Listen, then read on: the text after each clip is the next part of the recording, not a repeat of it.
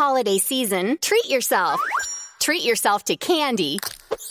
Celebrate the holiday season with the Holiday Crush. They've sprinkled candy with a holiday theme and fun-packed challenges every week for 5 whole weeks, finishing on January 4th. The more challenges you complete, the better your chances of unwrapping delicious rewards. So, are you ready to crush the holidays? Play the Holiday Crush now. Download it from the App Store, Google Play, or Windows Store for free. Terms and conditions apply.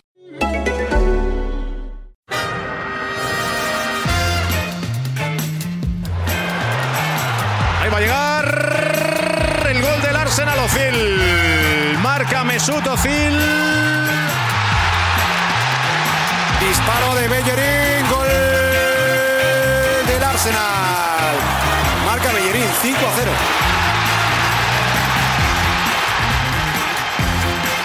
This is Arsecast Extra. Hello and welcome to another Arsecast Extra, as always, with James from Gunnerblog. James, I guess, goodly morning to you. Goodly morning to you too. I guess that's what an Arsenal-free weekend can provide these days. It is. It's funny, actually. One of the recurring themes on Twitter at this moment in time when I put out the thing for questions was like, can this interlull last forever? Because it's been great. We've had a stress-free weekend. And then AT, who's at _Gunner, says, if all interlulls mean that we don't have to watch the men's team drop points and can still watch us beat Spurs, can we consider making this permanent? It's a nice idea, isn't it? There was the North London derby, of course. I forgot about that. Yeah. That we won at that stadium as well. Sold out allocation of Arsenal fans. That 2-0. stadium, you don't want to call it White Hart Lane, or what is what's the name for it now? Is it still just White Hart Lane, or is it the new White Hart Lane, the new and improved White Hart Lane, the new and improved White Hart Lane with a wanky brewery in the basement? What is the name of this stadium now?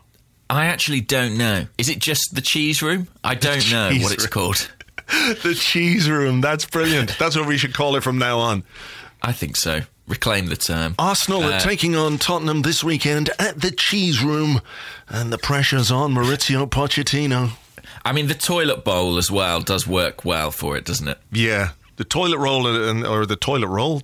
Yeah. I guess you've got to have toilet roll somewhere. In the toilet bowl. In the proximity of a toilet roll. I'm sure it's quilted toilet roll. With all their fancy... Do you think? I doubt it, because I'd say they put so much money into like the look of it that the sort of fineries that you would expect to go with it. Do you remember, perhaps in the not too distant past, were you ever, not to take this down a disturbing road very early on, but did you ever have to use a toilet on a train, and not just for a number one? Yeah. So do you remember they used to give you this? It was basically like tracing paper. I do, yeah. I do. I'd say that's what they have in their stadium now. They've got tracing paper because it's all a veneer. It's all a facade. It's all supposed to look good, but when you chip away at the surface, it's basically the kind of stuff that will just smear poo all over you. Sure. It's still Tottenham when you break through the surface. But it was. I think it was officially some sort of women's football weekend, maybe. So there was a big push on ticket sales, and Arsenal responded by selling out their allocation and, of course, getting the result. I think it's, we were definitely expected to win that one, but no less enjoyable for it. Yeah, 30-odd thousand at the cheese bowl or the cheese room or the toilet bowl or whatever we're calling it. So, brilliant, though. The tracing paper arena. The tracing paper. I saw some of the Arsenal players, I think it was Beth Mead, talking about how the atmosphere was fantastic and taking corners and you're getting booed. It's all part of the pantomime. So the very first ever women's North London derby, and of course, Arsenal won, because that is the proper order of things. And Tottenham women, best of luck to them. Well, no, what am I talking about? Fuck them. They have to learn. It's true, it's not personal. It's just everything to do with Tottenham, right? It's just the way it should be.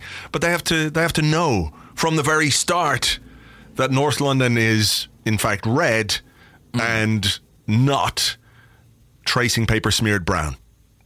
I agree with you. And I have to say, our second goal was quite hilarious because it was a loose back pass from a Tottenham defender that Vivian Miedemar raced onto and took round the keeper. So what a finish though, as well. Did you see the finish? She didn't just roll it into the net, she blasted it into the top corner. Yeah, and very cool in the celebration. Almost embarrassed to have scored it. She's good. She is. She really is. So well done to the Arsenal women. They're third in the table at the moment, but only a point behind the leaders, Chelsea, and level on points with Manchester City. And, of course, if you're interested in the Arsenal women, do check out the section on Arseblog News, which Tim Stillman maintains and gives you loads of Arsenal women content. Of course, the Arsenal Women Arsecast with Pippa. And there's a guide there. So they've a load of games coming up now in the next few weeks. So if you're interested in going along to support, there's a guide there, which I linked to on the main blog today. You can find out how to get tickets, where the games are played, etc., etc., etc. So, get on board with the winningest of Arsenal teams. Yeah, it's a real novelty to see an Arsenal team playing well. And picking up points. So how was your weekend? I mean, I noticed from your Instagram stories that you seem to have been at something of a loose end. Yes, I have been quite bored. I mean, that's the problem. I even watched international football. That's how bored I was. Right. I watched England against Kosovo last night, which was, again, a game played in an interesting atmosphere because Kosovo were incredibly welcoming to England. So it was sort of a slightly oddly positive atmosphere at a football match. Yeah, I saw that doing the rounds over the weekend. I mean, did they sort of sit down and have a strategy? Did they think, right, this is what we're going to do?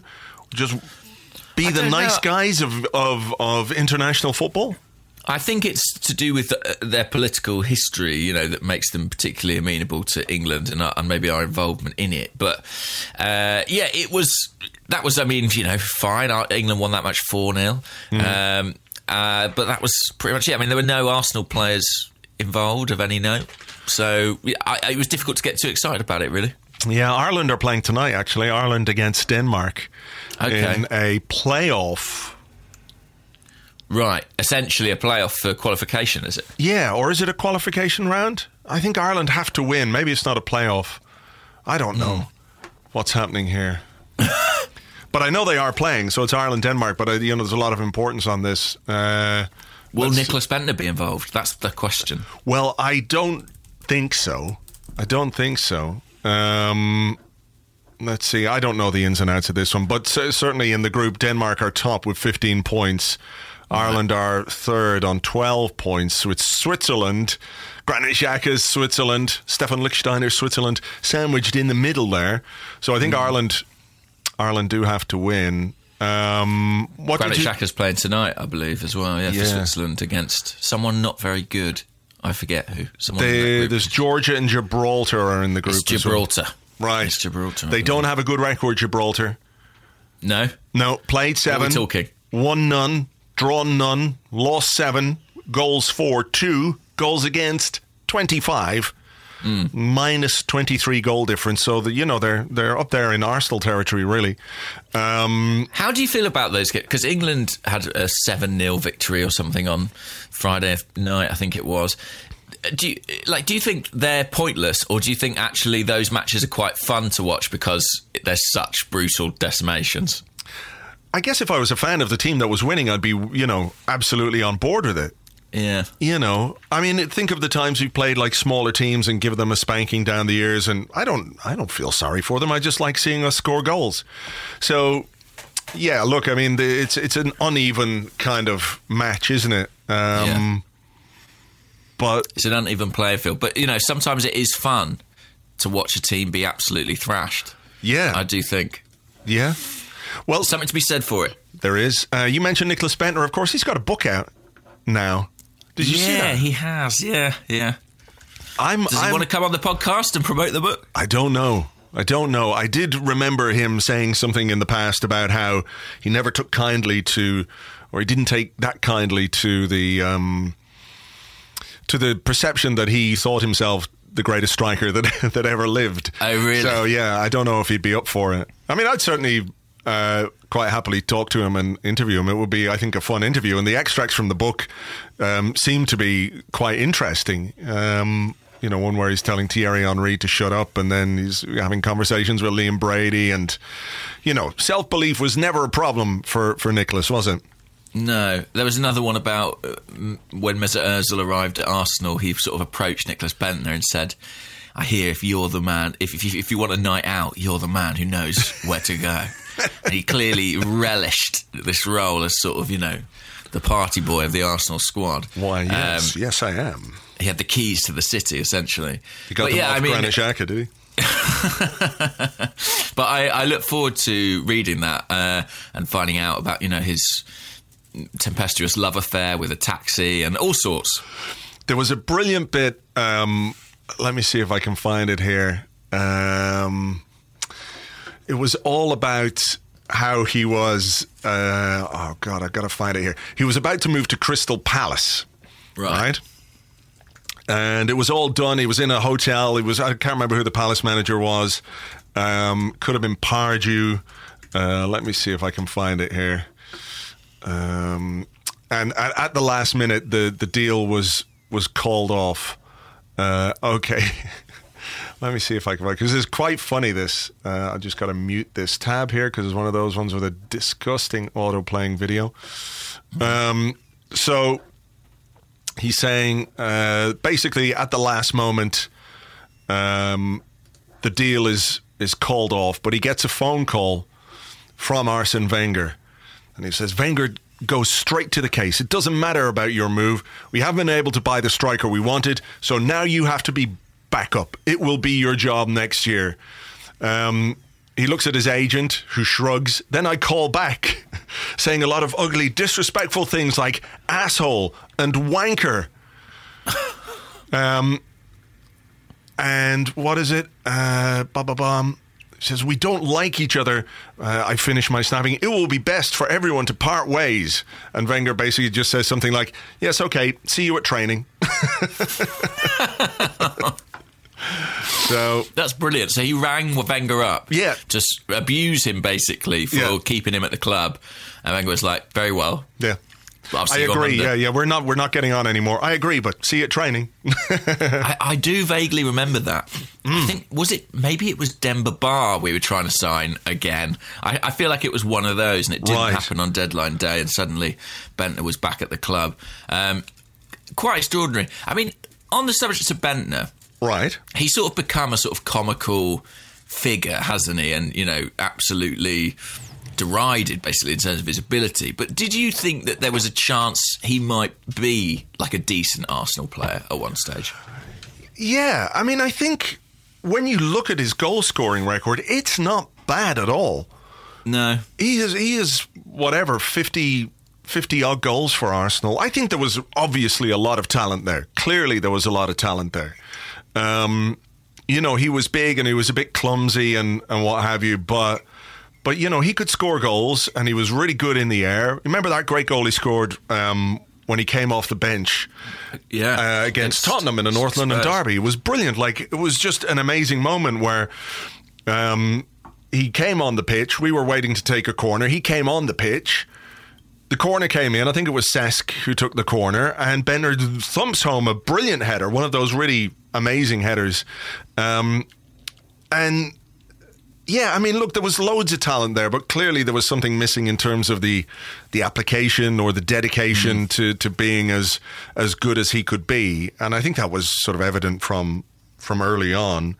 But I think when you look at his goal-scoring record in terms of the amount of goals that he scored and the amount of appearances that he has, it doesn't stack up too badly. No, I think you're right. I mean, he's still only 31, Andrew. There's still time. He could still come back, be the hero we all need. Well, people are talking about other players who are older coming back, which segues nicely into the Santi Cazorla talk that's been doing the rounds over the weekend, because he scored for Spain over the international break, and everyone is going, "Oh, please come back, Santi!" And he did another interview in which he said he has regrets about not being able to say goodbye properly to the Arsenal fans, and I think that's spot on. I can understand why that's the case, but everyone's just going, bring Santi Cazorla back. That will certainly fix all our problems. It's a nice thought, but I don't think it's realistic. No, but it would be nice. I mean, it's a real shame it didn't pan out in the Europa League last season, that he could come back to the Emirates and get that farewell, really. But incredible to see him playing at the level he is again. And that he's in the Spain squad as well. I mean, at that age, that is fantastic, really, and scoring goals and playing well. His entire transformation is remarkable. And, yeah, it's just... I mean, I do feel a bit sad that he didn't get that goodbye, but I can't say I disagreed with the club's decision to let him go. You know, I think they had really done everything they could for him and to keep him fit, and we had to move on. It's just a shame and an issue, isn't it, that we haven't really got a midfielder of that calibre. Well, yeah, if we managed to sort our midfield, people will be looking at Santi and going, it's great that he's back there, and good for him. And I have to say, like, first and foremost, I feel very happy for him that he's playing again. He's playing regularly, he's playing well, he's doing fantastic stuff for Villarreal, and obviously he's playing for Spain again as well. I do think, though, that he wouldn't be at this level had he stayed at Arsenal and had he not gone back home. I think we underestimate sometimes the impact that just being at home would have. I think probably weather-wise, it's better for his injury to be in a warmer climate than, having the freezing cold of English winters and all that kind of stuff. So I don't really have any... I've regrets, obviously, that it ended the way that it did at Arsenal, and that, he lost such a significant chunk of his career, and it was very difficult for him physically and mentally, psychologically, to be told, hey, you might never walk again, or you might never walk properly again. Not walk again, but you might have problems just walking or kicking a ball in the garden with your son, let alone playing top level football. So for me, it's just amazing to see him out there. And actually, over the weekend, this is a little something that I found over the weekend. A few years back, I was a guest at Arsenal versus PSG. Right. At the Emirates with Puma. I was in the Puma box for that game. It was a 2-2 draw. I think Unai Emery could well have been the man in charge of PSG at that time. But Puma gave me some stuff to give away on the side, and I found it over the weekend in a box. And what I have here in front of me is a Puma Evo Speed boot. Right. It's a left boot, and it is signed by Santi Cazorla. Oh, that's cool. That is cool. So I'll tell you what I'll do is I'll give it away to somebody, to a listener. If you would like to win this boot, should we think of a question? What question could we have? Something... A Santi-themed question? Yeah, a Santi-themed question. I don't know. Who did he score his first Arsenal goal against? Correct. Is that too easy? Yeah, that's good. I don't know. I can't remember off the top of my head. Exactly. Yeah. And it's very difficult to find out that kind of information these days. Yeah, there's no way they could conceivably find that out. No. There's just... If you get any answers to that, I'll be surprised. Yeah, me too. So we've Santi Cazorla boot to give away. If you want to win it, send the answer to that very, very difficult question to competition@arsblog.com. That's competition@arsblog.com, and you could have Santi's boot. So there you go. I was intrigued because, you were supposed to give that away at the time, but then you held on to it. But was that just a mistake? I completely forgot all about it. Oh, I just forgot. I'd keep it if I were you. You're a generous man. Well, I am, but, I love and appreciate all the listeners, so I want to give them something back beyond providing them with, I hope, entertainment on a weekly basis. Audio content. Exactly. Let's give them something else. So that's good. I mean, I don't know what I'm going to do with a Santi Cazorla boot like. It's not your size, for one. It definitely isn't. Hang on, let me see what size it is. Is it small? Is it really small? It is. It's not as small as you would think. Right. Like... sort of, I guess it should probably say on the boot itself, shouldn't it? Yeah. I can't see, though, because I don't have my glasses on. I think they get special ones made by elves for Santi. It does not say what size it is. It looks to me with my untrained eye, having got no background whatsoever in shoeology. A complete guess. Yeah. Bootonomics, whatever you would call it. What do people go to college to study the manufacture of football boots? Just sort of holding it up to my own foot, which is a size 10, I would say this is probably size 8 or 9. Okay. Which is good. You see, I don't know if this is actually one of Santi Cazorla's own boots or just a boot that he signed. Do you know what I mean? Yeah. Because remember Arsene Wenger talking about Mikel Arteta and his teeny tiny feet and how important it was. That's why he could take a good free kick, because he had small feet. I don't quite understand like Kanu had big feet, but you never saw him take much of a free kick, did you? Exactly. So maybe there is something in that. There is a correlation. Does Cristiano Ronaldo, like, what size are Lionel Messi's feet? He is like the best free kick taker in He must history. have, like, you know when you see like little shoes that are made for babies? Yeah. I reckon he's wearing them. Yeah. I reckon his feet are smaller than the circumference of his legs. So his legs sort of go to a point almost at the bottom. Okay, I don't know where to go with that, to be honest. But he does bang in the free kick, so it's obvious. It's obvious. Small feet and free kicks. There's a website called healthyceleb.com. Right. Which doesn't sound very healthy. All details about celebrities. So, for example, it's on the Santi Cazorla page, build, height, weight, hair colour, eye colour, sexual orientation, distinctive features. Sexual? What the fuck has that got For to do with distinctive anything? features, it's got Is quite standing small. only 5'6" is the first distinctive picture, and the second distinctive picture is tattoos. Right. So it's like a sort of crime report, but it claims to have his measurements here. So it's got his chest at 38 inches. Okay. That's quite big, isn't it? Is it, though? I don't know. My chest's about 42, I think. Yeah, I think I'm about 42 as well. But I imagine Cazorla a lot smaller. Arms, 14 inches. Now, it doesn't say... I'm imagining that's from shoulder to end of finger. Do you know what I mean? Like a little 14 wing. inches? That's tiny. 35.5 centimetres. So 14 inches, just barely over a foot.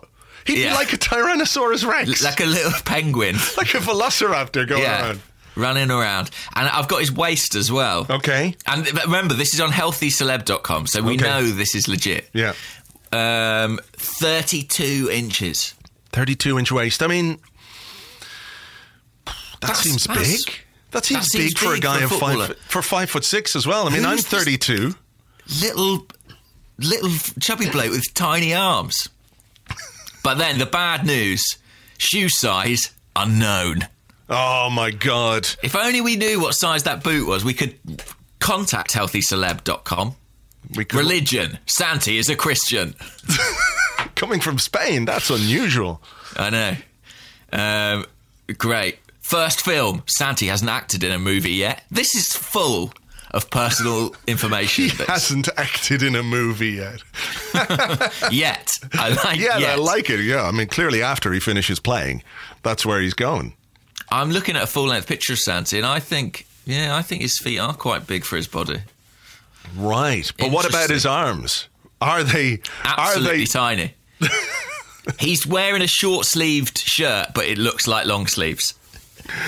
Oh, it's a short-sleeved kit, but just his hands are poking out the side. Oh, my God. They don't check their information, I guess. I mean, interesting. Yeah, well, check it out. Healthyceleb.com. I won't go through, but I'm sure there's other Arsenal players on there we could find out, interesting information for. Yeah. I'm curious as to what the characteristics are of these players. What was it? Distinctive features. Distinctive features. Yeah. So let's try. Give me an Arsenal footballer. Let's go one from the past. So let's try Marouane Chamakh. Okay, let's hope that's there. Healthy Celeb, Marouane Chamakh. He's not in the Healthy Celeb archive. Oh, that's my a real goodness. shame. Okay. Let's try... I mean, is Nicholas Bentner in there? Yeah, surely. Otherwise, what are healthy celeb doing? What is this website even for? No, he's not there. What? What if this is a whole website that is just about Santi Cazorla? Dedicated to Santi Cazorla. Okay, let's search within here. Search. Give me another. Let's try one more. We'll give up on this website. Okay, Lucas Podolski. That's got to be there. He's Surely. very much a celebrity, and he's very healthy. It's not giving me that. It has, for some reason, returned me Olivier Giroud. Okay, let's go with it. Let's go with Giroud. We're looking at that. Nickname: Le Buteur de Charme. The what? Le Buteur de Charme, which translates literally as the charming goal scorer. Right. Is that his nickname? The charming goal Or is that scorer? just some French words? Occupation: professional soccer player. Right. It's got all his history of his girlfriends. Okay. Distinctive features: imposing physical presence. Beard is one. Dashing good looks. I mean, you can't argue they are distinctive features. That's true. Religion: he is a devout Catholic. Strengths: ability to score outrageous goals is listed in his strengths. Weaknesses: speed, acceleration, attacking movement. And then I like this one last, just squeeze on the end. Sometimes misses crucial chances. First film: he hasn't been cast in any theatrical film till now. First TV show: in November 2013, Olivier Giroud made his first TV show appearance on the French TV series Le Petit Journal. Olivier Giroud, favourite things: his favourite things aren't known. God almighty. Wow. This is brilliant. I found Granit Xhaka on there as well. I like this. Great. This is amazing. Born name, Granit Xhaka. Nickname, Granite. That's not a nickname. That's his actual name. That's just his actual name. Strengths: passing range, long shots, set pieces, vision, weaknesses, concentration, tackling timing, indiscipline. This is what I reckon Arsenal scouts are using to find players. It's so informative. It would make a lot of sense. It would make a lot of sense. Yeah. I like they have Mustafi on there as well. Distinctive features: well-groomed beard. He is very well groomed, actually. That is very distinctive. Wow, this is an absolute treasure trove. First web show. This is in 2018, Shkodran Mustafi made his first web show appearance in the documentary sports series All or Nothing, Manchester City. So it must be something to do with the He just pops Carabao up Cup final or something when they won. I feel like everyone's got distinctive features like imposing frame or, like tattoos, things that make them sound sort of quite impressive and quite hard. Poor Alex Iwobi, it just says distinctive features, prominent nose. Is that even true? I don't think so. I mean, no. That would not be top of my list. I mean, they must be just making stuff up. Oh, they have Hector Bellerin as well. Let's see what they say about Hector Bellerin. Born name, Hector Bellerin. Nickname, Hector. Yeah, of course. That's not good. That's not good. Of course. Family, father, unknown. Mother has a name. Siblings, unknown. A list of girlfriends. He has Catalan ancestry. Distinctive features. Athletic physique. Chiseled and defined jawline. I mean... True. Tattoos? Does it say tattoos? No. It doesn't say... Tattoos are not distinctive, clearly. No. Anyway, there's a whole treasure trove of stuff there for people to get their teeth into on healthyceleb.com. Disappointing to inform you that they don't know how long Alex Iwobi's arms are or his waist. So the search goes on. The search goes on. A man's going to run onto the pitch at Goodison Park with a tape measure, desperately trying to figure out how long Iwobi's arms are. Yeah, and get his inside leg as well, because that's an important measurement that we should all know.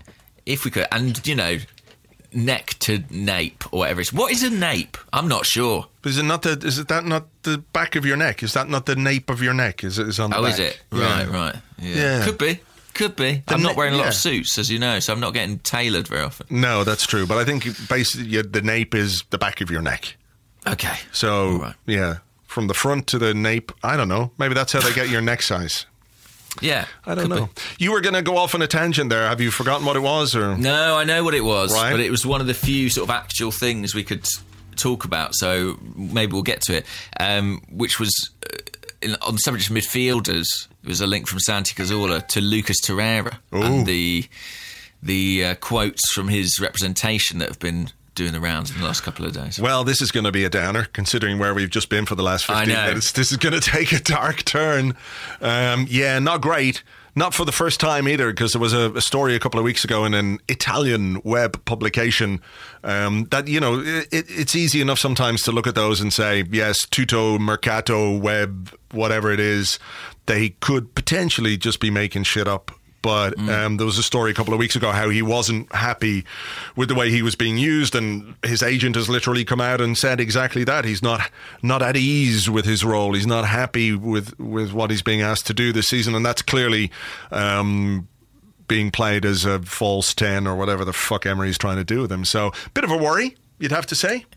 Yeah, and this comes on the back of a summer in which he was linked with a move away, you know, just a year after arriving.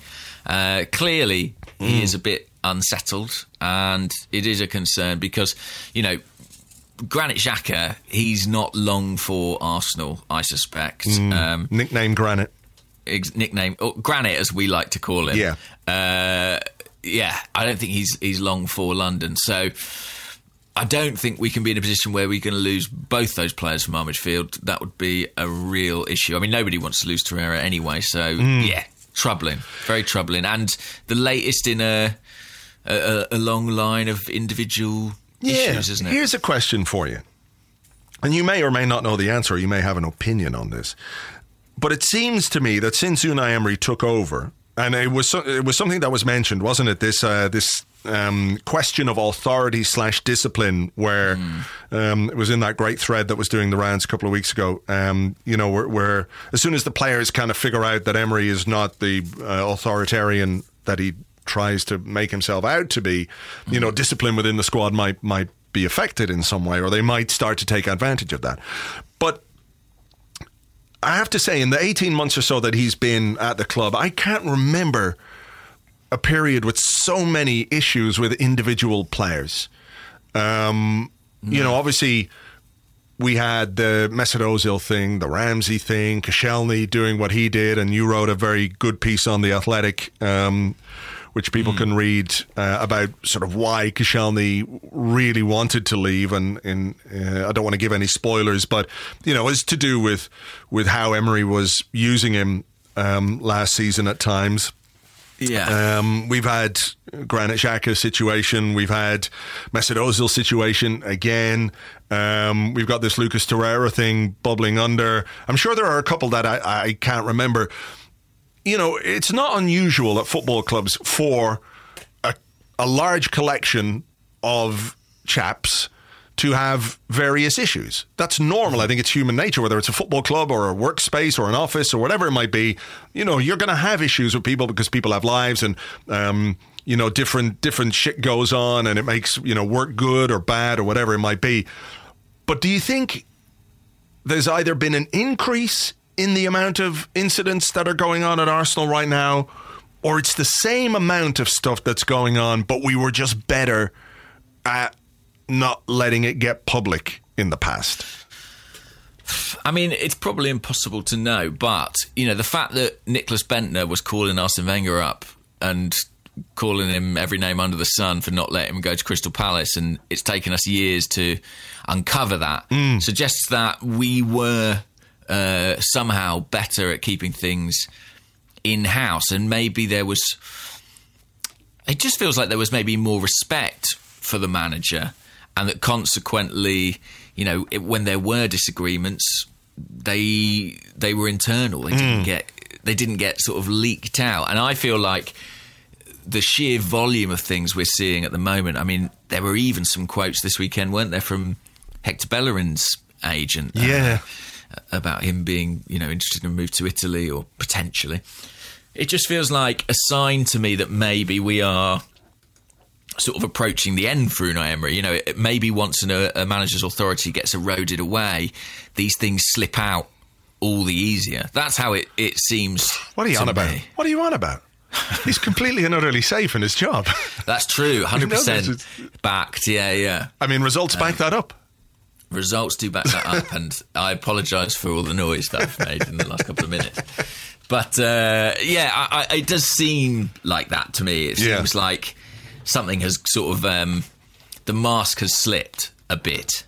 The crown has slipped, and consequently everyone's revolting a bit. Everyone is revolting, yeah. Everyone is revolting. Particularly at the top of the club. Yes, but I do think it is... I would also say it does feel particularly pronounced. I mean, the issues that we've had, Xhaka, Koscielny, there was a story about Aubameyang, wasn't there, just before the international break, and, he sort of bit back a bit on that. The list does kind of go on. And when you look at Emery's previous clubs, there is a bit of that there too. I mean, at PSG, the Neymar thing dominates, understandably, because he's such a massive star, but, there was also... Hatem Ben Arfa, there was also Thiago Silva, there was also Blaise Matuidi. There were players that he had, individual interactions with that didn't go well beyond Neymar. So, yes. He's got some form for that, doesn't he? Yeah, I do think, man management is not his greatest asset. I think that's a fair thing to say. And, if you look at someone like Freddie Ljungberg, I think Tim Stillman made this point on the Arsenal Vision podcast. Part of the thinking of bringing him into the first team was presumably, well, this is a guy who does seem to get on with players and who does seem to be very personable and, seem to connect with the younger elements of the squad. Emery doesn't really, and there doesn't seem to be a vast amount of loyalty to him. From the outside, it doesn't look like that, given the amount of stuff we're seeing coming. Yeah. Look, it's just another. I was going to say nail in the coffin again, but I just think it's another sign that things are not going well, and an unhappy dressing room leads to an unhappy team, and unhappy results lead to an unhappy dressing room, and it's all a big circular thing. And I don't even see the need to say again what I think the solution might be. I mean, that is, you've seen it so many times, though, haven't you? A player is really unhappy at a club and they bring in a new coach, and all of a sudden it's like, this guy's going to play me in my best position, and, I have confidence and trust and belief in him, and it works both ways. He never really, speaking on a very wide level here or vague level, he never seems to... display a measure of trust in his own players, if that makes sense. It's one of those things where even with Xhaka, and when he made him captain and he sort of gave his reasons for it afterwards, it never felt rock solid or anything. No. I guess it's, if you treat people like adults, they behave like adults. And if you foster this kind of slightly odd school atmosphere, maybe people start acting up. It is an interesting one. Just quickly on the Torreira one, obviously I really hope he stays at the club, and I think a change in manager and a change in tactics would help him do that. I just have a little hunch on Torreira. We've heard so many noises from his agent about Italy. I just have a slight hunch that he sort of really likes it there, and that might be a factor almost irrespective of what happens with the management. I hope not, because I think he's got really good potential, but it sort of keeps coming up. Do you know what I mean? Yeah. I mean, it might be a case that he's finding it difficult to settle in England, or finding life in England a bit difficult. I don't know what the Uruguayan community is like in London. I don't know if that's a thing or whatever. But he wouldn't be the first player, or won't be the last player to to come and just not settle. So I hope it's not the case too, but I do think that if he was in a team that was set up to get the best out of him, and clearly the big issue is that he doesn't like being asked to do what Emery is asking him to do, which is to be a presser, to play higher up the pitch, to get in the box and create chances or take chances. That's not what we bought him for. I mean, we literally bought him because he was Sven Mislintat went out, crunched all the numbers, give me a player who can do this, and this, because we need a defensive midfielder. That's who we found. We scouted him. We brought him in to do that job in the team, which he was given early on, but over time, Emery just doesn't want to play him there. So I think it's, it'd be like being... it's sort of like being a central defender and being asked to play right back week in, week out, and you really want to be a central defender, but you're being played at right back. Eventually you're just going to get fucked off with it. And in fairness to him, it doesn't ever look to me like he's incredibly unhappy, and I think that's a credit to him. Like he commits to that role, even if it's not what he's most comfortable doing, and he does his best at it. So you can't fault his professionalism, but if he's not happy, that is a big worry. And I feel for him. After his first 6 months at Arsenal, things haven't sort of panned out for him, as he presumably planned. Again, before we call an end to this part one, which I think I'm going to do now, it's so difficult to make individual assessments of players at this moment in time, isn't it? Because there are just systematic problems and issues with the team, and we've been over them 1,000 times, so we don't really need to go down that road again. But look, who knows? Maybe there'll be a different Torreira in 3 months. We'll see. Guess it depends who's picking the team. It does, yeah. And ultimately it depends on the results. I mean, footballers are never happier than when they're winning matches. So that would make a world of difference. Or in a nightclub with Nicholas Bentner. Oh, they love that as well. In a nightclub with Nicholas Bentner with their trousers around their ankles. That's the dream. That's why people move to London. Yeah. That's why Ozil joined us. That's how we pulled that off. That was the presentation. They showed just slides of Nicholas Bentner in a club with a bottle of champagne. Look at this. London is famous for its taxis, and look what Nicholas Bentner does with taxis. You've got your pick of the taxis here, miss it. Anyway, on that disturbing image, I think we should call an end to part one, and we'll come back with your questions and more in part two right after this.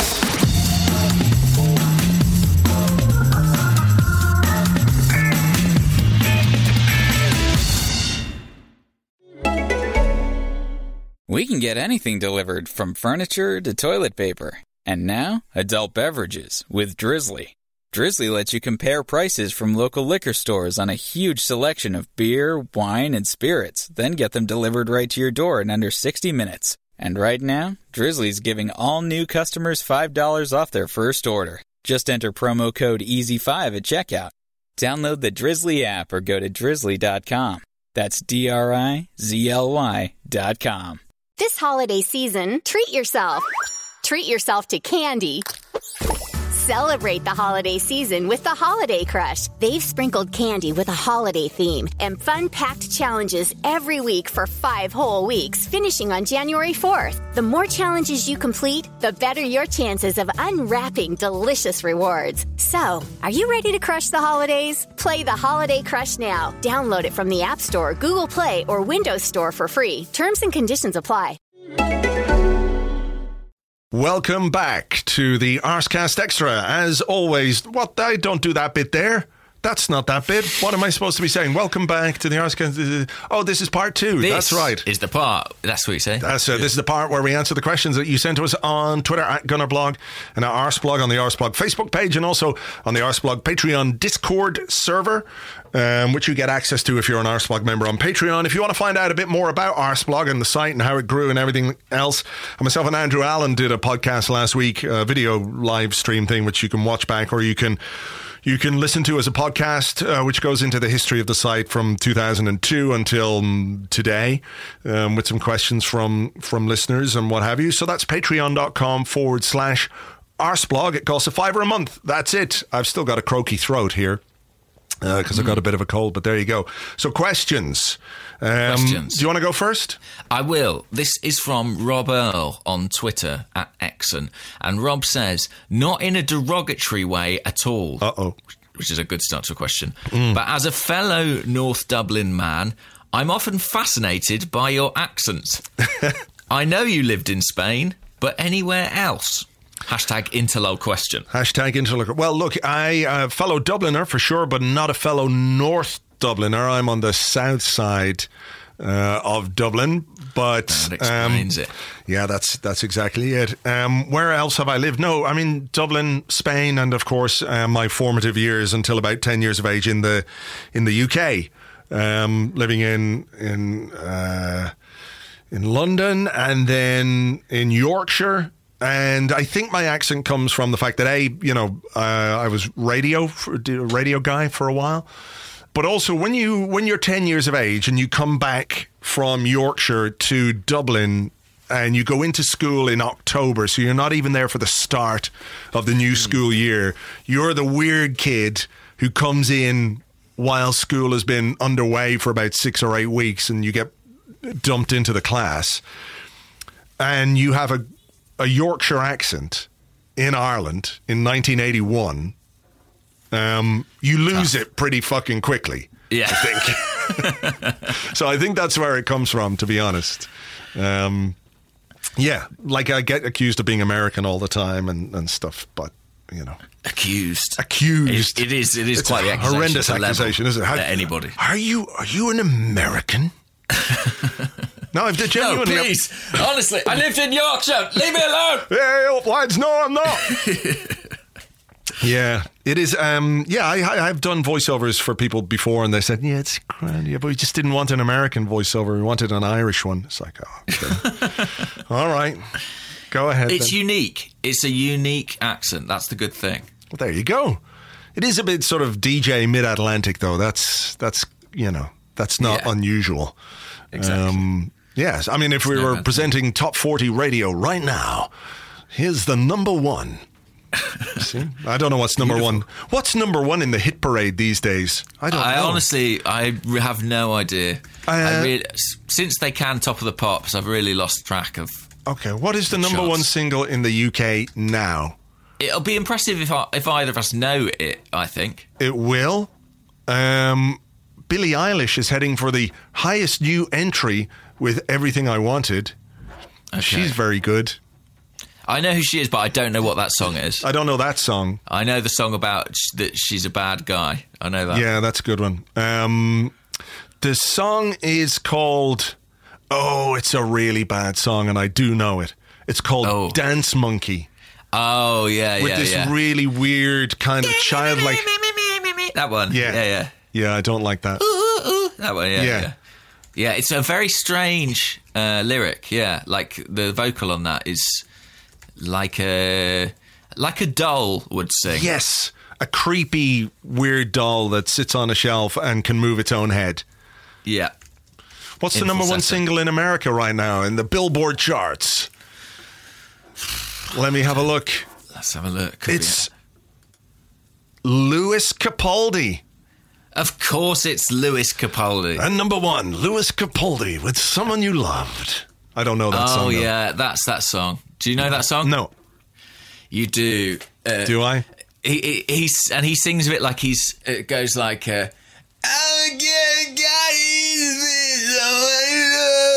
Oh, that one. Of course. Yeah. I know it, yes. It's not a diamond in the devil.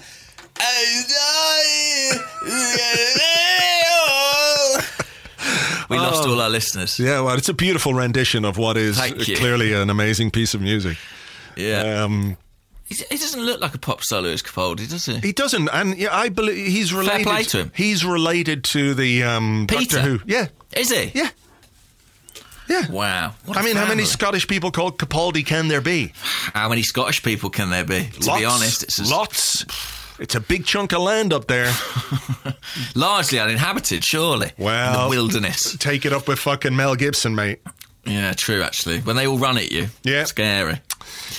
Yeah. Well, there we go. We've all learnt something. That's true. Mel Gibson. I'm quite impressed. We knew both. Well, between us, we knew both those songs. We are quite hip. Clearly, that's what the kids say. Clearly, we're not past it just yet. Getting there, but not quite. I think I should have a question. I should have a question. Let's see. I did have some here. God almighty. I'm not very well prepared here. I've got some if you want. Go on then. Right. This is from Quiggers on Twitter. All right, Quiggers. Edward _Quigley. But he's gone with the nickname Quiggers. I wonder if everyone calls him that already, or if he's just sort of trying to get that going. Yeah. Like, is that branding? Everyone. He wants to be like... Turned up on the first day at university. My name's Edward, but everyone calls me Quiggers. You can call me Quiggers. Puts a little sign on his door in halls, Quiggers. Yeah. It doesn't take off, but he keeps doing it. Yeah. Anyway, Quiggers, thanks for your question. Are either of you watching/going to watch I'm a Celebrity, what with Righty being in there? Absolutely not. Okay, no I way. will be then the correspondent. I will watch it. You can do that. I mean, I've seen little clips of it because there are people running his social media. So obviously I follow him on the old Gram and the Twitter, and I can see some bits and pieces of it. But no, as a general rule, I don't watch sort of reality TV shows like that, or what's the other one? Love Island and all that kind of stuff. It's just The Bachelor. These kinds of things. Not for me. Did you used to watch like Big Brother in its sort of 2002 heyday? I think I did watch the first series and maybe the second series of Big Brother because it was something new and at the time. Yeah. What was the guy called? Nasty Nigel. Nasty Nick. Nasty Nick. Nasty Nick. He wrote things down on a piece of paper. Oh, but how evil! No wonder he ended up on the front pages.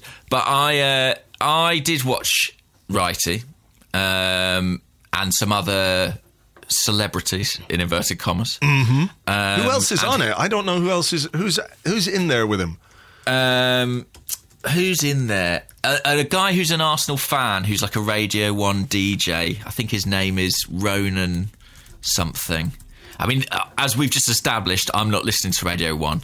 So I don't know what his surname is. Why don't you listen to Radio 1? Because surely that's how you keep up to date with all the Lewis Capaldi and Billie Eilish hits. Sure. That is actually where I'm getting all my fix. On the subject of weird accents... that's his name, Roman Kemp. Roman Kemp. He's Martin Kemp's son. Martin Kemp. Yes, of course, Spandau Ballet. Yeah. I think he was in The Jungle. It's like the duty. On the subject of weird accents, Nadine Coyle has the most extraordinary Northern Irish accent I've ever heard. Yes. Do you know who I mean by that? I do know. She was in Girls Aloud. Yeah. I mean, honestly, it sounds like someone who's been hired to do a Northern Irish accent and can't really do it. Have you seen the clip of her saying the word flower? No. Okay. No. I'm going to play this clip. So basically, she's on some kind of... it looks like it's a show with Tim Lovejoy, which is unfortunate. Some kind of cooking show? Is that where Tim... Sunday brunch. That's where he lives now. Right. So after, his football presenting career came to an end, he moved into cookery shows. It's like a weird cookery breakfast show where they have sort of awkward conversation about the book they're promoting while they cook stuff. Right. So anyway, Nadine Coyle is baking something, so she's using flour, but she really does say it in an extraordinary way. So hang on, let me see if I can get this. I'm going to play it now. Hopefully there won't be an ad beforehand, but okay. These people enjoys cooking. I enjoy cooking, baking and stop working with flour.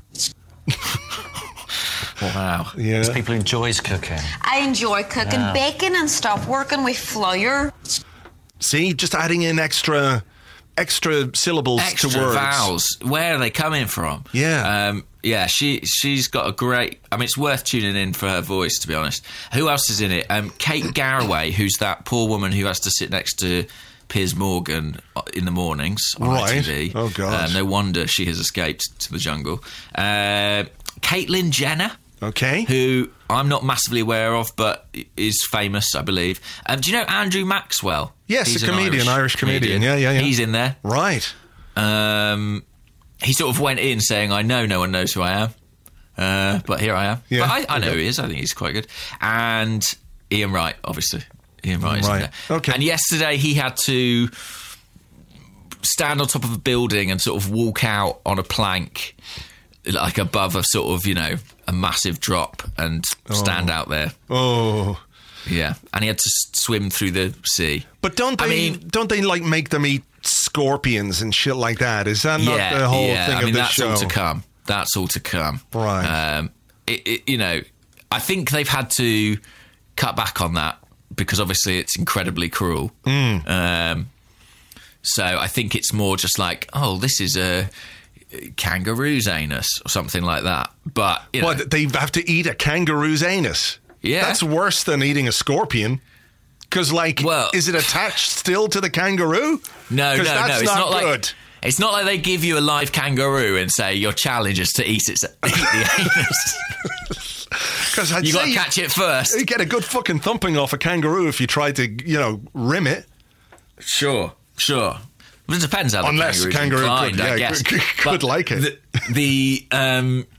Ian Wright, I'm sure, will do very well, right? Because he's very likeable, and I'm sure it'll be great for him. I think he'll win that at Cannes. But is it who decides who wins? Is it like the public? Do they vote for it? The public vote for their favourites, and the one who gets the least votes sort of gets knocked out. But we know how powerful Arsenal fans are. Do you know what I mean? Yeah. They win all the Twitter polls and everything.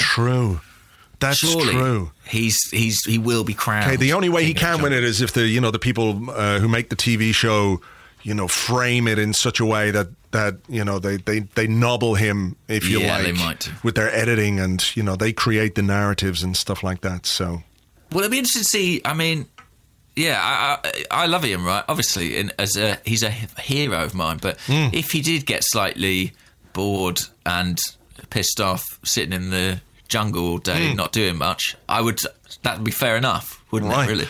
Well, look, you're going to watch this, so you can provide. I'll let you know anything significant that if he says anything about Emery, I'll let you know.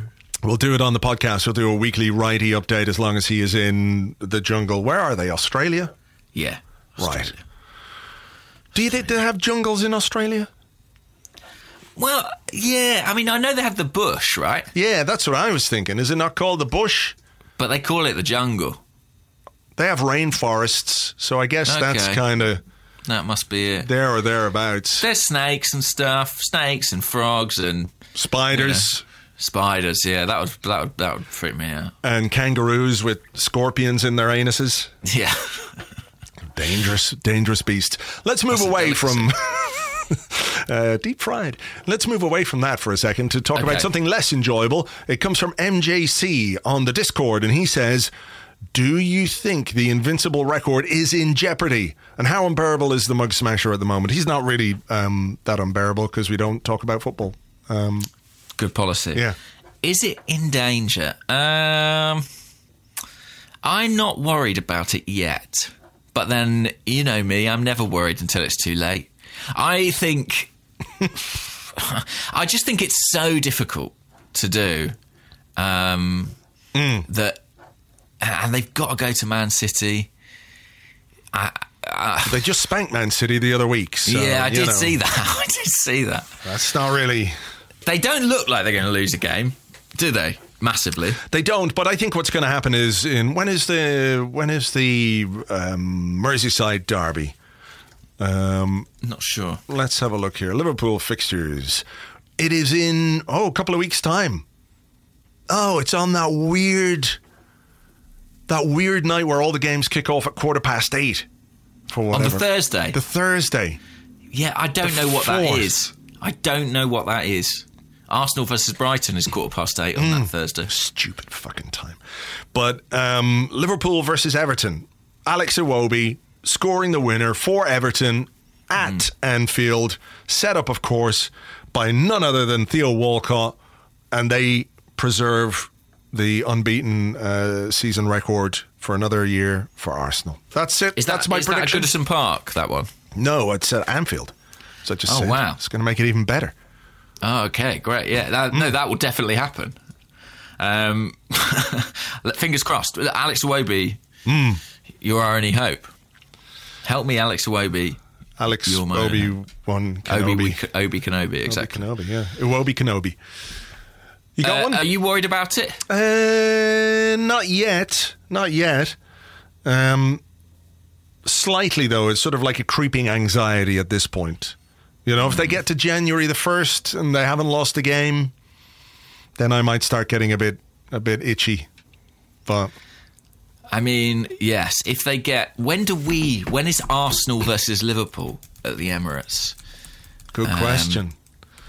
It is in May. Crikey. Oh my God, the 2nd of May. Crikey. It's the third last game of the season. If they get to that, wow. The Invincible title on the line, that'd be a hell of a game. Some occasion. Yeah, and whilst we're locked in a battle for 10th. The drama. Could we make it? Let's hope so. In fact, I had a question along those lines, so I better find it. About finishing 10th. Yeah, well, not quite, but Mark on Twitter, who's at MDBTeach, says, there's so much talk about not qualifying for Champions League for Arsenal. What would the ramifications be if we didn't qualify for the Europa League, which is quite possible? Well, I guess no European football at all. Yeah.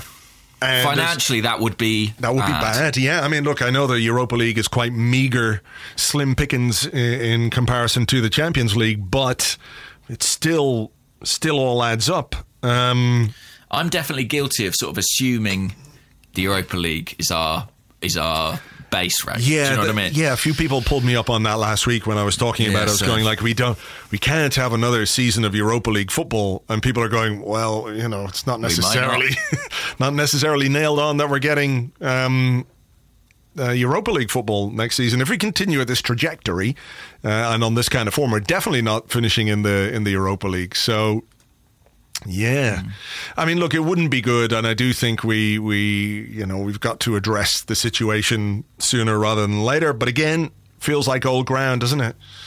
Yeah. I don't know. Yeah.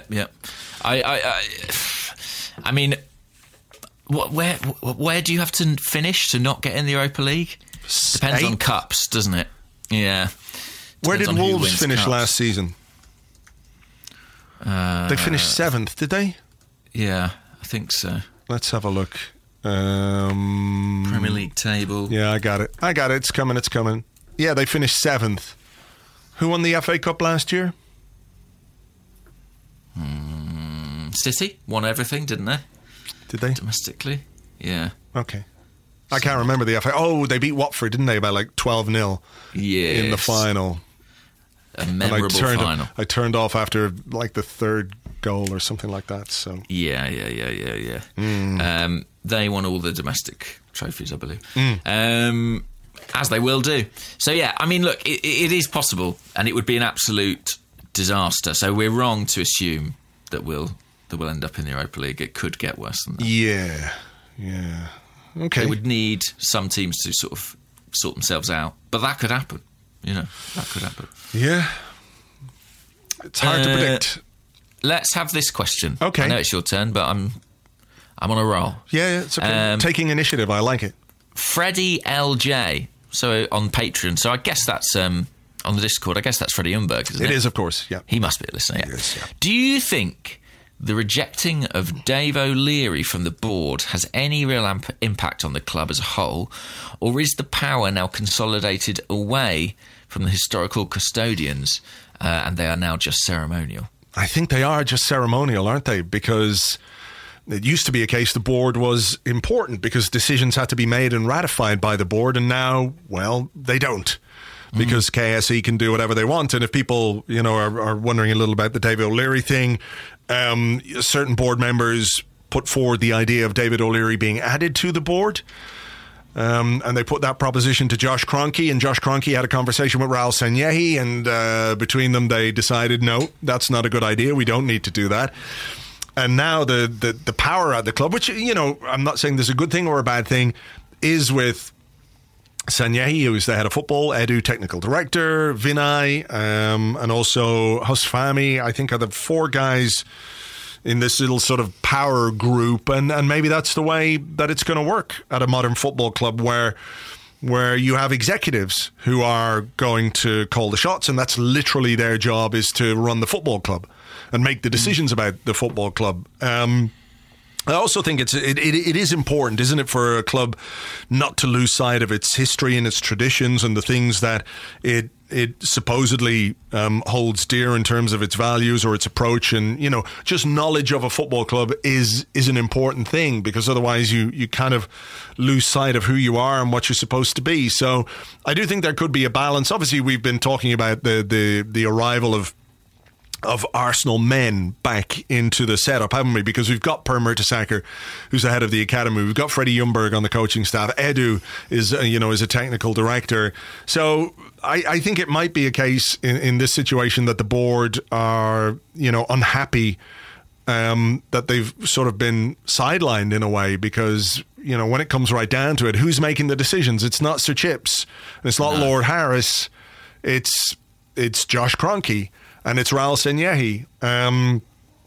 So yeah, look, it's maybe a sign that things are changing, and this is going to be the new structure going forward. But how do you feel about the suggestion of David O'Leary? I was talking to somebody during the week who knows both Arsenal very well and David O'Leary very well, who thought this would be a good idea because he's got a lot of experience. He is the club record appearance holder. He knows Arsenal inside out. And they thought that his knowledge and his knowledge of the football club and his knowledge of football in general would be beneficial to the board if he were allowed to have, an input into what we were doing. I know for some people, his reputation was tarnished a little by the time that he spent at Leeds, where, I can understand him wanting to do the best job that he could do for Leeds, but there are a few moments, where it felt like he was a bit anti-Arsenal, if you like, at that time, because the rivalry was a bit intense, and, you remember the incident with Robert Pires and what have you. So I think that's kind of tarnished his relationship a little bit with some fans. But, he played for the club for however many years, 700 odd appearances. You can't say he's not an Arsenal man, and he's there or thereabouts now. So he's sort of in the director's box for games at home, and he's in the director's box when we travel away. He goes with Pat Rice and some of the other, I guess, people who are in ambassadorial roles. But at the same time, he's been quite a while out of top flight management. Was Villa his last job, wasn't it? I think so. And that's a good few years ago now. A long time ago, yeah. So, yeah, look, I guess it depends what you want from David O'Leary. Do you want him guiding and shaping your football strategy? Maybe he's got something to offer in that regard, but not necessarily as, the overall boss. Yeah, I don't know. And how could we forget, Andrew, his 2010 to 2011 spell with Dubai football club Shabab Al Ahly? How indeed could we forget that? But yes, in English football, 2006, Aston Villa was his last managerial job. Right. So, yes, I think, people speak very highly of David O'Leary. Like you, I've heard people say he's very well connected, both within Arsenal and outside Arsenal. He knows everybody in football, really. He's been around a long time. He's an Islington boy. I think he was born in Stoke Newington and played club record holder in terms of appearances. I don't see the harm, really, in having him part of that board, but clearly there is a bit of a... Well, there's resistance, isn't there, from the Sanyehi side of things? From the executive side, yeah. Because it's sort of like, well, no, we're the ones in charge now. And, we have to see whether that's Whether that bears out, yeah. a good thing or a bad thing. Yeah, well, look, we'll see. We'll see. It doesn't look like anything is going to happen from the O'Leary point of view. Whether it means... I mean, I don't know what we do with the board now. Sir Chips is obviously still the chairman, but, we don't have to have an AGM anymore because of the fact that KSE own all the shares. Yeah, I don't know. It sort of feels like one of those moments where Watershed feels quite big, but it's like the door is slightly being closed on an old Arsenal, isn't it? And it's a very, very much a new, modern setup now, and that has good and bad within it. Okay, here's a question from Ben Grouse on Facebook, who says, a lot of chat in recent podcasts about the not Emery option, Freddie taking temporary charge, etc. But we also now know part of the reason Emery got the job over Arteta was the lack of coaching team. How much do you think this will influence the decision over the next head coach? I think sometimes I think about it as a factor. People say, we'll just get rid of Emery, that will cost us 5 million or whatever it is.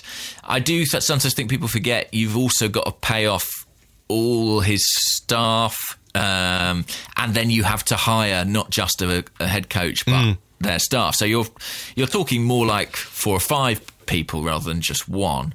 But I think it's not that much of a barrier to appointing somebody. Surely if you're Mikel Arteta or Freddie Ljungberg and someone comes to you and says, right, we're offering you the job of head coach of Arsenal and here's a budget to go and put yourself a team together. I mean, surely that's something you would relish, really. And, for sure, yeah. Be excited to put together your guys and your team and rely on experience, people you've met in the past. I don't think, the fact that Emery arrived kind of as a package with a historic team working alongside him, I don't think that is that big a factor. I can't believe that myself. No, I think they can put the staff together. Certainly, Emery would have a core staff, but I think the goalkeeping coach, Javi Garcia, came in later, didn't he? He wasn't there from the very start. Yeah, exactly. And he's still working alongside Sal Bibo, who I think was there before and would probably stay on. Yeah. And then you'd think Freddie Ljungberg would remain probably on the first team staff, whatever happened. Look, he's in an academy role at the moment, but you've also got Steve Bold there if you want some continuity. People like Ryan Gary, who's been coaching at the club for a long time. You could call upon some internal appointments if you wanted as well to kind of flesh that out. Yeah, for sure. And look, I don't think if it was Freddie Ljungberg or if it was Mikel Arteta that they would have any problem in getting the staff that they needed. So what would they need? An assistant, couple of first team coaches, a goalkeeping coach, what else? All the rest of the staff are surely club staff in terms of, the sort of medical staff, the fitness staff, all, you might have a dedicated fitness guy or whatever if you wanted to. Yeah, I mean, Emery's got a guy that he brought in with him, but, Shad Forsyth's staying, Gary Driscoll's staying. So that whole performance side has been built so that it should be robust enough to basically stay, when a coach moves on. So really, it's only 3 or 4. It's only 3 or 4 potential appointments. But, when you look at the cost of getting rid of 3 or 4 and then appointing 3 or 4 more, that is substantial. But, they obviously should do it if it's the right thing to do. Yeah. Mikel Arteta, he could call up, I don't know, Xabi Alonso, somebody like that, to be his assistant. Luis Boamorte, assistant at Everton. Yeah, that's sort of odd seeing that. Yeah, not working out well, really, but... No, it's not really. And I don't think that's Luis Boamorte's issue as much as Marco Silva. So... Yeah. He did some scouting for Arsenal for quite a long time, Luis Boamorte. He did, yeah. One of my first level connections on LinkedIn as well, Oh, really? Mm-hmm. Congratulations. Thank you very much. We trade in-mails all the time. Oh, no, we don't. No one really uses LinkedIn. If I try and contact you via LinkedIn, I'll just tell you now, anyone listeners, that is my last resort. That is my last resort. So, Ben James on Twitter says, as they're all the rage at the moment, what is your Arsenal 11 of the decade? Arsenal 11 of the decade. Okay. Right. I'm going to have to write this one down. Okay. I can help you out a bit because I had to help Amy Lawrence do hers for a thing recently. So, goalkeeper. Chesney. It's going to be Chesney for you, is it? Yeah. Okay. Your other contenders were Czech. I mean, that is sort of it, isn't it? I guess Leno. Fabianski. Almunia.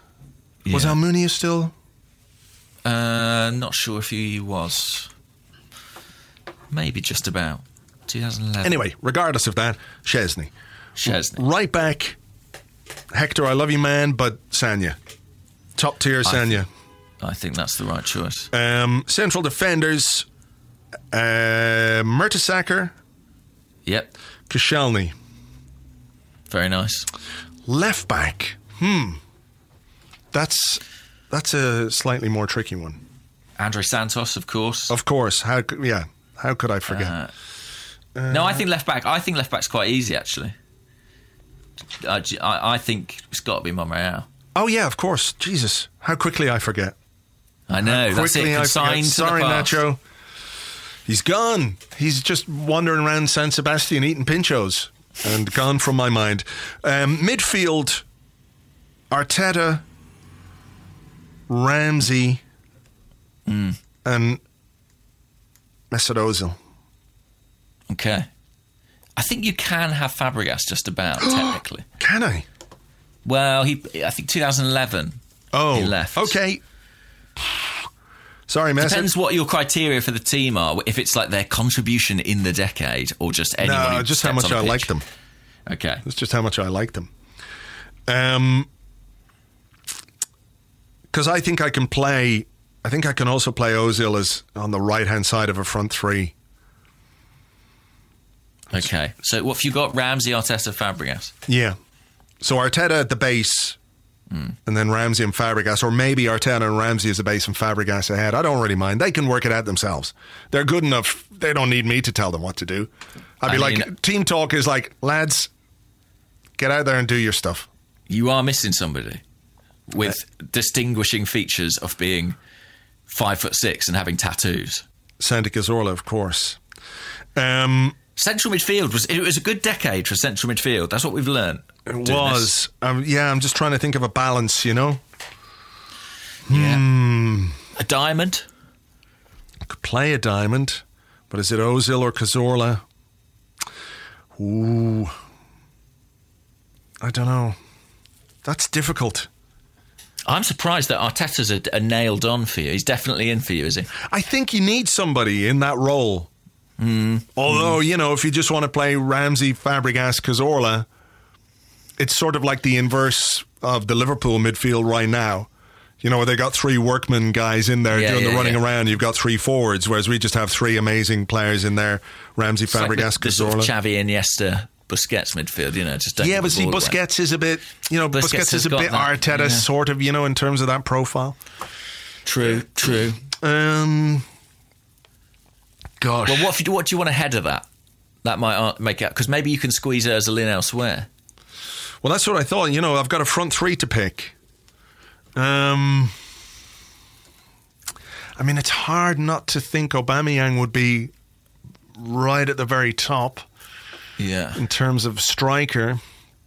You do like Giroud though as well. Yeah, but I think if you're talking about, Giroud is a good goal scorer and a scorer of good goals, but Aubameyang is just an out-and-out fucking monster. I agree. I think you got goal-scoring monster. So, yeah, Aubameyang up front. I'm trying to think, is there anybody else I would play? Alexis Sanchez. Like peak Sanchez.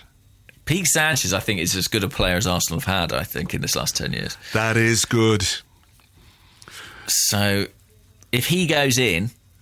I got Alexis then from the left, Aubameyang up front. I don't think you'll pick Robin Van Persie, will you? Oh, fuck, I forgot all about him. Yeah, no, I don't think I can. I mean, you could. That's fine. Could sign him to the bin. The bin of despair. I'm a bit torn over the. You see, Alexis and Ozil worked really well.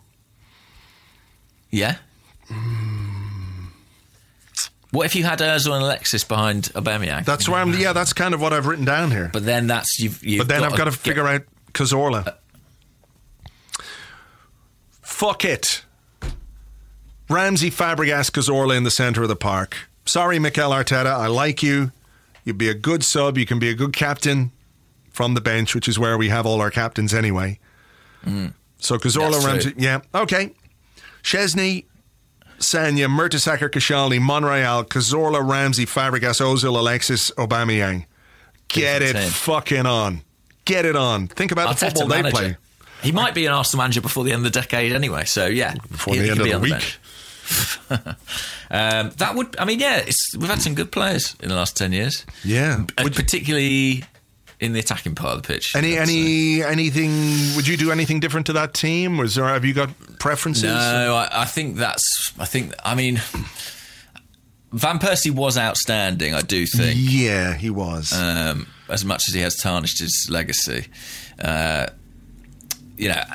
think Alexis, you've got to have. Yeah. I think with Van Persie, like, he was outstanding because we really, really needed him to be outstanding. He kind of carried the team in a way. And when you think about the fact that it was Alex Song who was basically his chief provider, it makes it even more remarkable. But I just think that, you know, if you've got Ozil in your team, you've got Fabregas in your team, you've got players who can find Aubameyang, you know, they could pick the ball up on the edge of their own box and within 2 passes, Aubameyang will be through on goal. And that's how good the passing range and the vision of those two guys is. So Van Persie can sit it out. And I think, who else will people have arguments over? I think that Denilson, obviously, Song, Bentner, of course, we didn't even mention.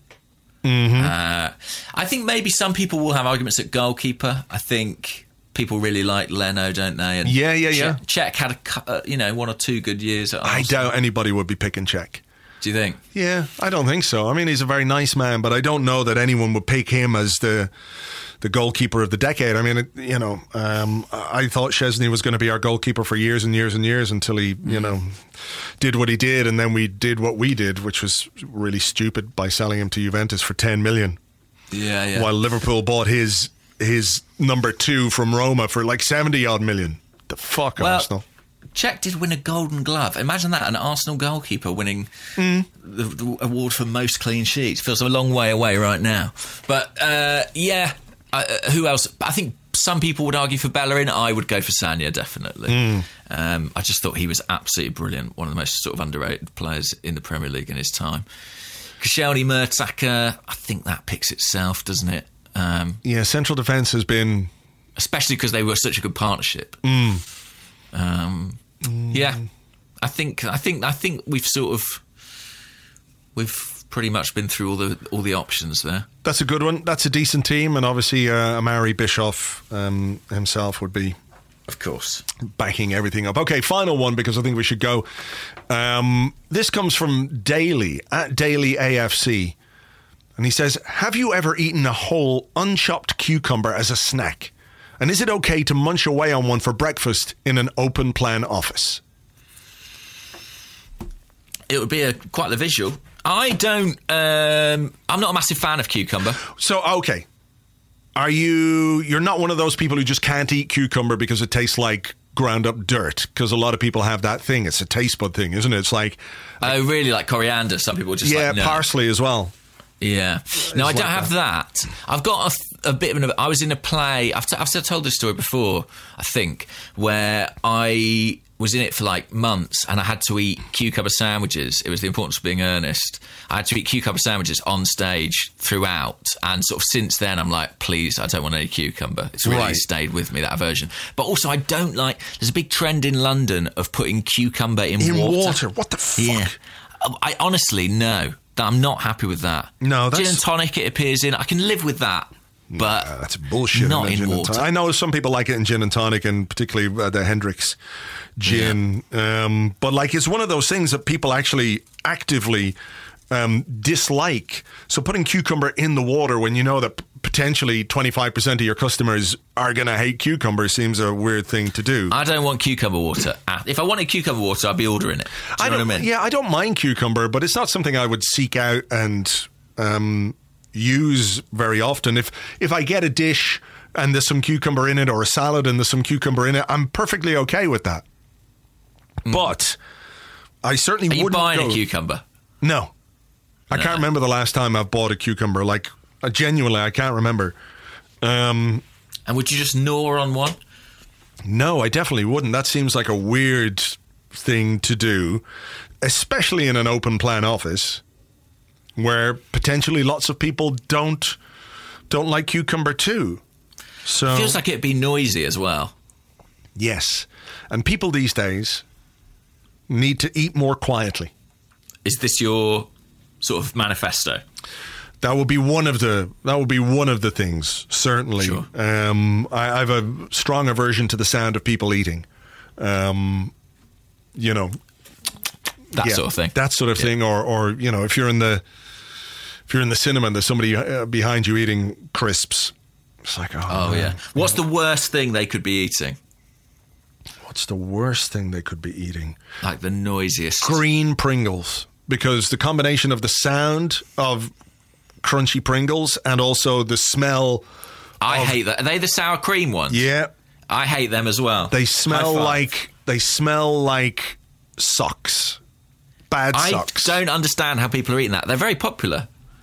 But for me, that's like my, coriander or my whatever, my cucumber. That's my cucumber. Disgusting. The bar I go to sort of fairly regularly here in Dublin, they, the snacks that they do are, peanuts, which of course are the king of all bar snacks. But Pringles, they do those little individual cartons. Packets. Little things of Pringles. So they have like the red ones, which are bland and horrible. And they have the blue ones, which I guess are salt and vinegar. But this, if someone sits beside you at the next table and they open up a pack of those things, it's like, I'm going home. I can't stand this. It's fucking horrible. So yeah, that would be the worst thing for me. I am inclined to agree. Yes, I in the cinema they do these nachos that really smell weird. I'm not a fan of those. There's a lot of those going on, and it's like this cheese sauce that's like not really cheese. No, I can't cope with that. Guys, it's only 2 hours. Have a sandwich before you go in. Although I believe this new Martin Scorsese film is, 3.5 hours? So take a packed lunch, do you know what I mean? Yeah. Order a Delivery. Yeah, I get think that's Deliveroo. reasonable. Deliveroo in the middle of the thing. Just a guy coming to the cinema, pizza for so-and-so. I think that's reasonable. The Irishman.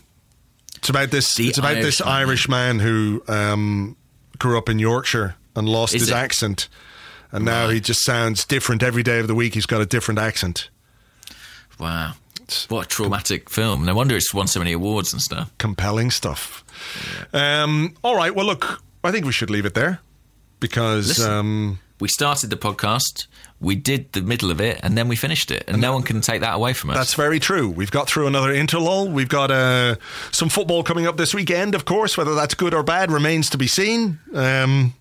Probably bad. It has to be good. It has to be. They lost the match 9-0, Andrew. Yes, but... They were at home.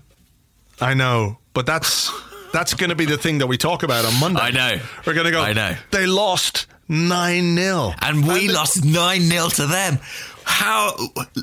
We are... Yeah, it's going to be upsetting. All 9 goals scored by Shane Long, the Irishman. Of course. From a total distance of like a yard from the goal. Fuck you, Martin Scorsese, and your football. All right, well, look, we'll leave it there. Thanks as ever for listening. Hope you enjoyed the show. We will catch you on the next one. Until then. Bye-bye.